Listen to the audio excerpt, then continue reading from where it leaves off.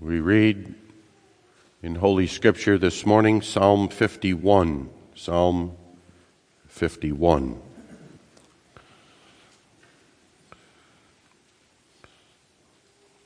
To the chief musician, the Psalm of David, when Nathan the prophet came unto him after he had gone into Bathsheba. Have mercy upon me, O God, according to thy loving kindness, according unto the multitude of thy tender mercies, blot out my transgressions. Wash me thoroughly from mine iniquity, and cleanse me from my sin. For I acknowledge my transgressions, and my sin is ever before me. Against thee, thee only, have I sinned, and done this evil in thy sight, that thou mightest be justified when thou speakest, and be clear when thou judgest. Behold, I was shapen in iniquity, and in sin did my mother conceive me. Behold, thou desirest truth in the inward parts, and in the hidden part thou shalt make me to know wisdom. Purge me with hyssop, and I shall be clean. Wash me, and I shall be whiter than snow. Make me to hear joy and gladness, that the bones which thou hast broken may rejoice. Hide thy face from my sins, and blot out all mine iniquities. Create in me a clean heart, O God, and renew a right spirit within me. Cast me not away from thy presence, and take not thy Holy Spirit from me. Restore unto me the joy of thy salvation, and uphold me with thy free spirit. Then will I teach transgressors thy ways, and sinners shall be converted unto thee. Deliver me from blood guiltiness, O God, thou God of my salvation, and my tongue shall sing aloud of thy righteousness.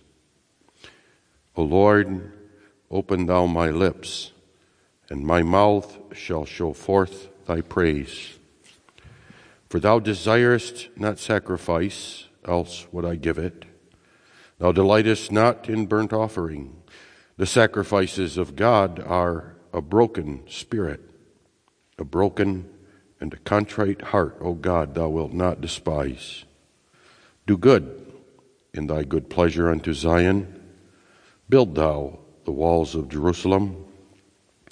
Then shalt thou be pleased with the sacrifices of righteousness, with burnt offering and whole burnt offering. Then shall they offer bullocks upon thine altar. The verse that we consider this morning is the first verse. Have mercy upon me, O God, according to thy loving kindness, according unto the multitude of thy tender mercies, blot out my transgressions.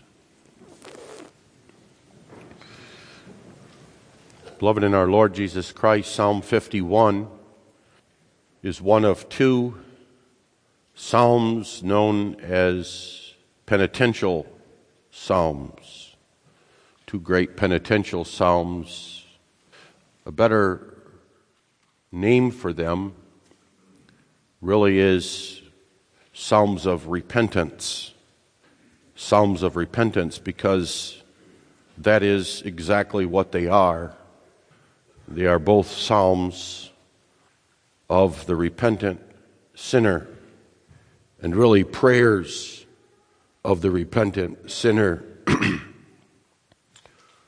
That's one reason they are significant and important, is because they teach us what repentance looks like.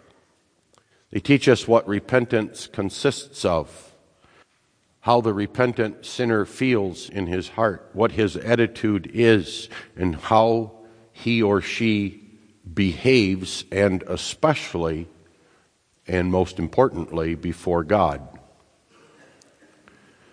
From this psalm, Psalm 51, as a penitential, or we might say a psalm of repentance, we learn that repentance consists of two fundamental elements without which there is no repentance. The sinner is simply a sinner, not a repentant sinner. And the first is, it consists of confession that the sinner is a great sinner. That's why the heading of the psalm is there. That heading teaches us that the occasion for this particular psalm was the sin of adultery on the part of David, and also the subsequent murder of her husband and faithful servant of David, Uriah the Hittite. But that's not stated specifically in the psalm, because both the psalmist and we, by the Spirit, are to understand that this is the prayer that we all make and must make with regard to a multitude of sins. That David, when he made this prayer concerning every sin subsequent to that sin of his and everything related to it. He made it with regard to all his sins. Secondly, repentance and the prayer of repentance always begins with a plea for mercy. This is really the main theme even of this psalm. The whole psalm, every request, everything that is mentioned is based upon and is actually a prayer for God's mercy. Exactly because the repentant sinner is confessing his sin before God, what must follow and what must be a part of that is that, number one, the sinner recognizes that there is no basis or ground for him to pray to God for anything except God's mercy. God must show mercy even for him to hear this prayer. And secondly, it's an acknowledgement that he needs God's mercy in order to live at peace and joy with God. Apart from God's mercy, he is alienated from God and can only live in anxiety, despair, and trouble. The psalm, therefore, is a model prayer and intended to be a model prayer of all repentant sinners. That, too, is pointed out in the heading. For we read not only about the occasion and that this was a psalm of David, but it was a psalm to the chief musician. David, long before he wrote this psalm, lived with these words in his soul, had made this prayer to God perhaps many times, and by the inspiration of the Holy Spirit penned it and then gave it to the chief musician so that it might be sung by all the people of God, indeed might become a very anthem in Israel, and therefore is preserved also today, that it might be our song and therefore also our prayer as repentant sinners. This psalm, this prayer, this verse, therefore, is also very fitting for the occasion of the Lord's Supper. For here in the Lord's Supper, we have by sign and seal the very mercy of God. Here by sign and seal, we have the very request made on the basis of that mercy that God blot out our transgressions. And this, therefore, is also our prayer as we appear before the Lord to partake of His mercy. Consider with me this psalm, this particular verse that introduces this psalm under the theme, the repentant sinner's prayer. We notice the request, the ground, and then the answer. Psalm 51, and the prayer that it is a request for one thing.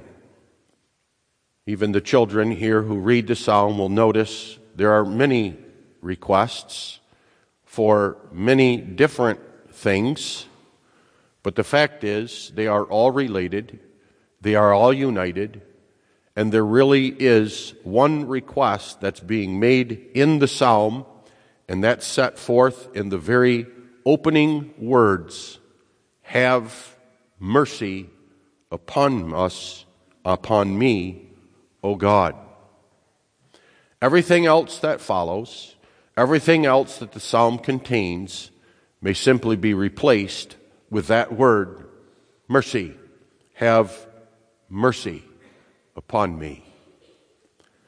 Now, mercy is the great biblical word for God's gracious favor. It is a request, therefore, to God that He be graciously inclined, that in His grace He bow down and show favor to one who does not deserve that favor or anything of God.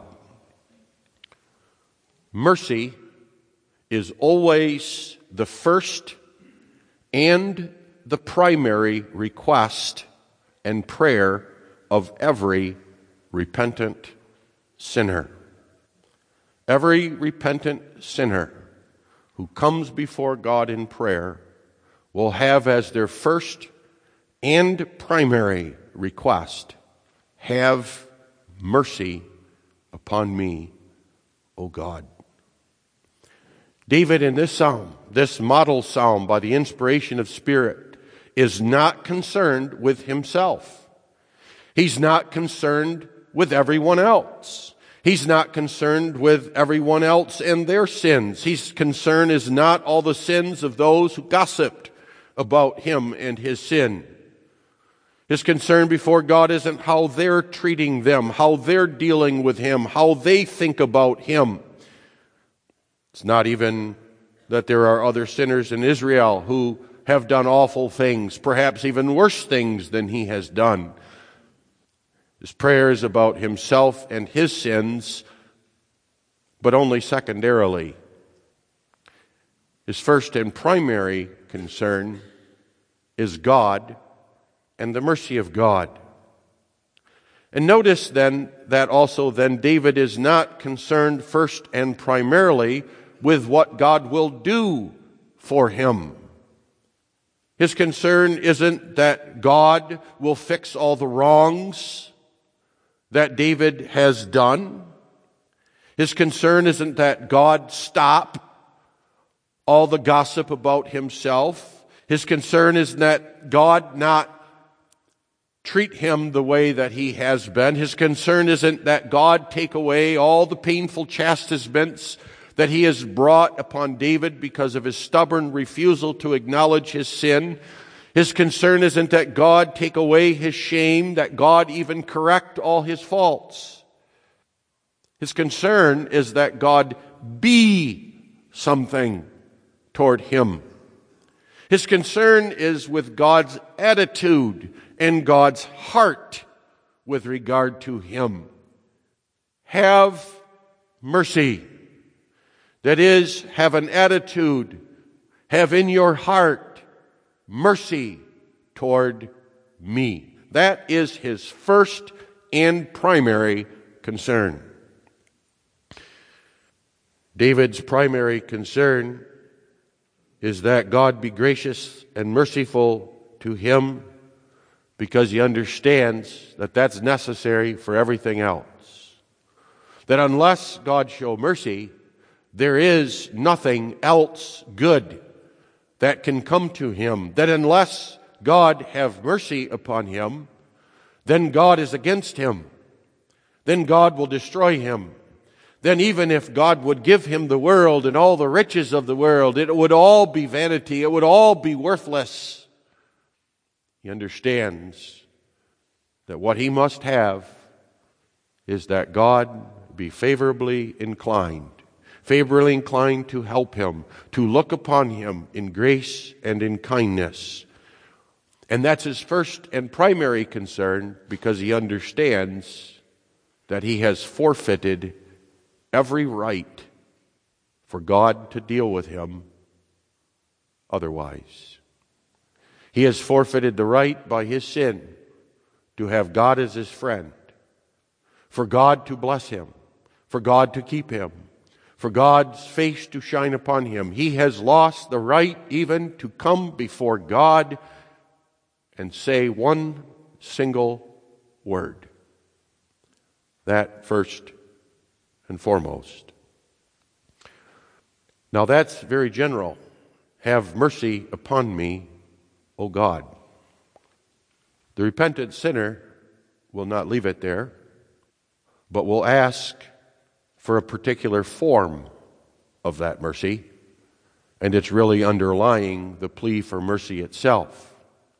The specific form of mercy that David prays for here is that God deliver him by blotting out my transgressions.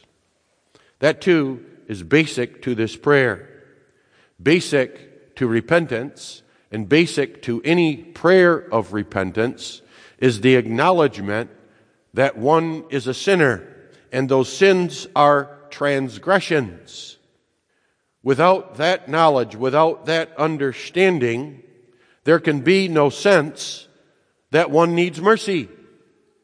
There is no sense that one has lost the right to appear before God, for God to do anything good unto him. Without that understanding, there is no prayer of mercy, and there is no restoration with God on the basis of that mercy.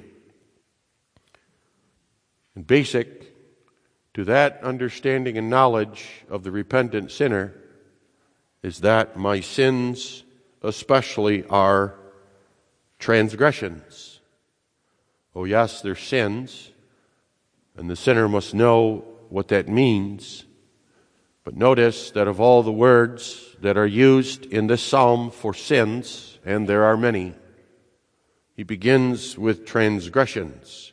Even as he begins with mercy, he begins with the acknowledgement that my sins are transgressions. That is, they are willful and deliberate rebellion against the will of God. To acknowledge that one's sins are transgressions is to admit that what I have done is not simply wrong according to some law, which it is, but that law is the will of God. It is the will of God for the sinner. And not only did the sinner transgress that law, violate that law, but did so willfully and deliberately. It is the acknowledgement of this, that knowing full well what the will of God is for me and for my life, I rebelliously and wickedly and defiant to God said, I will do the exact opposite. Now that's quite different from the attitude of the psalmist when he was not repentant, when he was hiding his sins and keeping them from God. Then he supposed that his sins could be excused, could be justified, would say to himself, my sins are due to a moment of passion. I simply stumbled and fell. I couldn't help it. That's the way it is. This is what we all do. Besides that, there are others who have done the same. My sin did not hurt and harm. It wasn't my fault. It certainly wasn't deliberate and purposeful, nor was it really, truly hatred. Deep, deep hatred of God and His will. The repentant sinner understands his sins are transgressions, not simply as against the will of God, but against the covenant of God. That too comes out in this psalm, when later on he's going to acknowledge, against thee and thee only have I sinned. When David says that, he knows full well that he sinned against Bathsheba. He sinned against Uriah. He sinned against the nation of Israel. He sinned against his office. He sinned against many, many who would use David's sin as an excuse for their own sin. But his concern, his primary concern, is that I've sinned against God. And I have sinned against God, especially against the grace of God in His covenant. What comes out in this psalm is that when David is pleading for mercy and that God blot out his transgressions, is that what he has transgressed is God's own very mercy.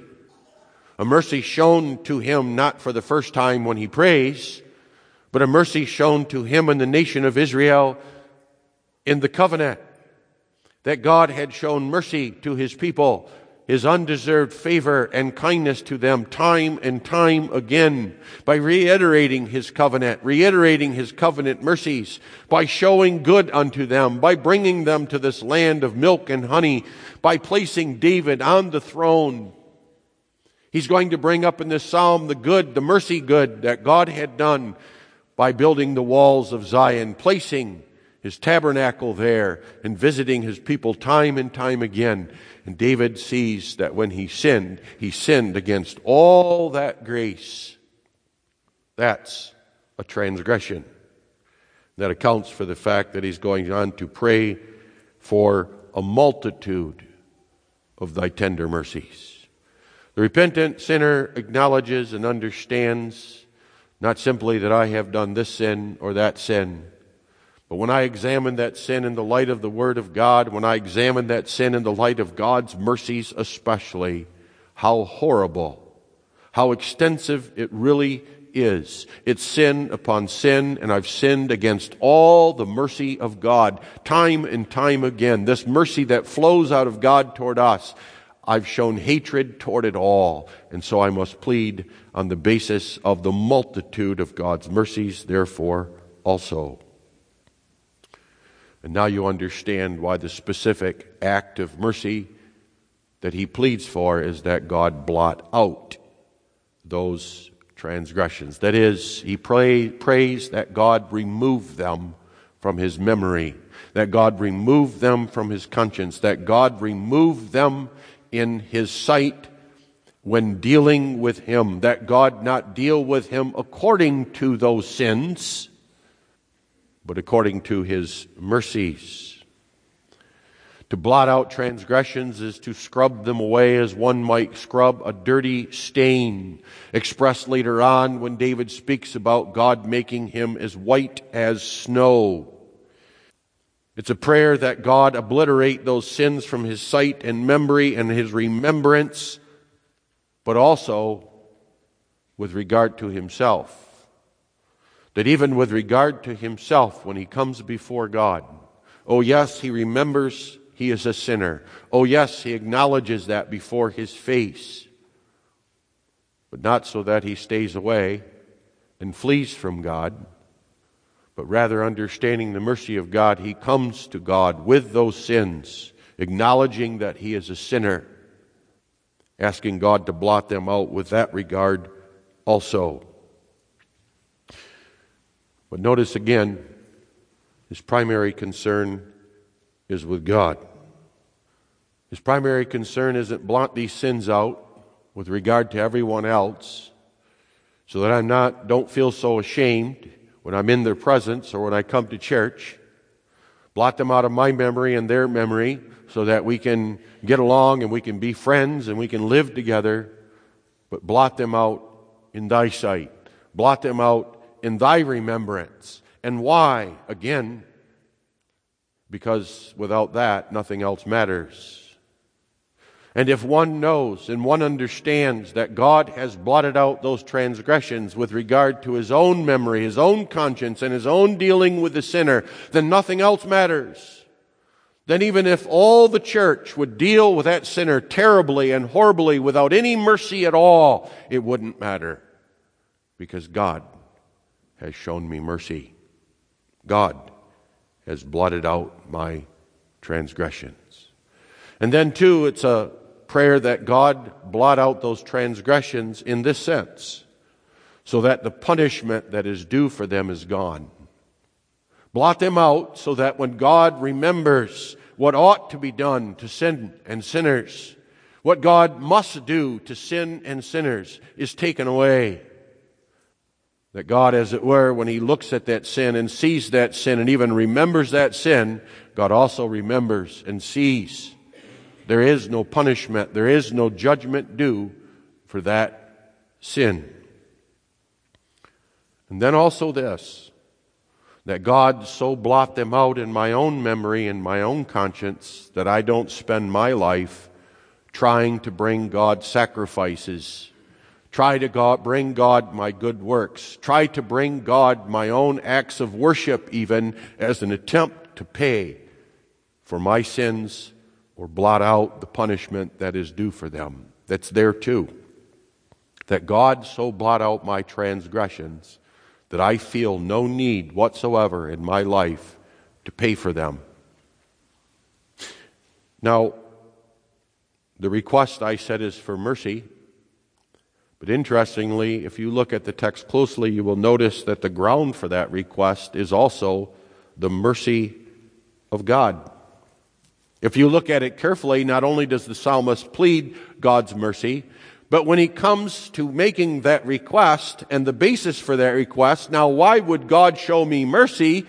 The only answer can be on the basis of God's own mercy. Whenever the repentant sinner comes before God and he pleads God show him mercy, the only basis for that can be the very mercy of God. Now, David expresses it this way: according to the multitude of thy tender mercies, and according to thy loving kindness. The words according to show that the psalmist there is giving the ground for his request that God show mercy. But notice, therefore, what the ground is not. And that comes out in the psalm many, many times, that the ground is not his own repentance. When David makes this prayer to God to blot out his transgressions and show mercy unto him, the ground is not, well, I'm repentant. See, Lord, my sorrow. Grant these things that I ask, Lord, because I know I'm a sinner. Because I have acknowledged my sin. Because I recognize that sin is a transgression.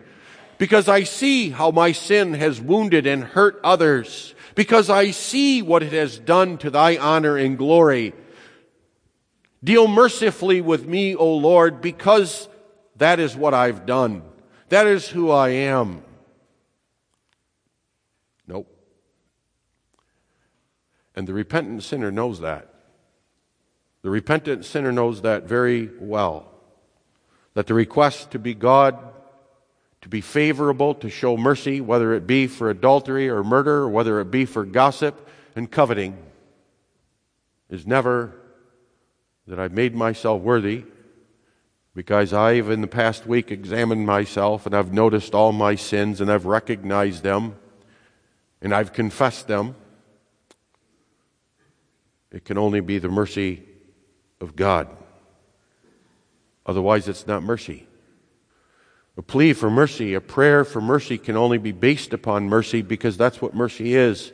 It is God's favor, an attitude of favor, and to be sweetly inclined for someone who does not deserve it at all. And if one does not deserve it at all, then there's nothing in himself that one can plead. One cannot even plead, well, I recognize what I need is mercy. There is nothing to plead. There's no basis for any request, any coming before God, other than show mercy. Show mercy according to thy mercy, Because thou art a merciful God, be merciful unto me. And again, if one doubts that, simply read the psalm. You cannot have this psalm, you cannot have this request, you cannot have this prayer unless there is repentance.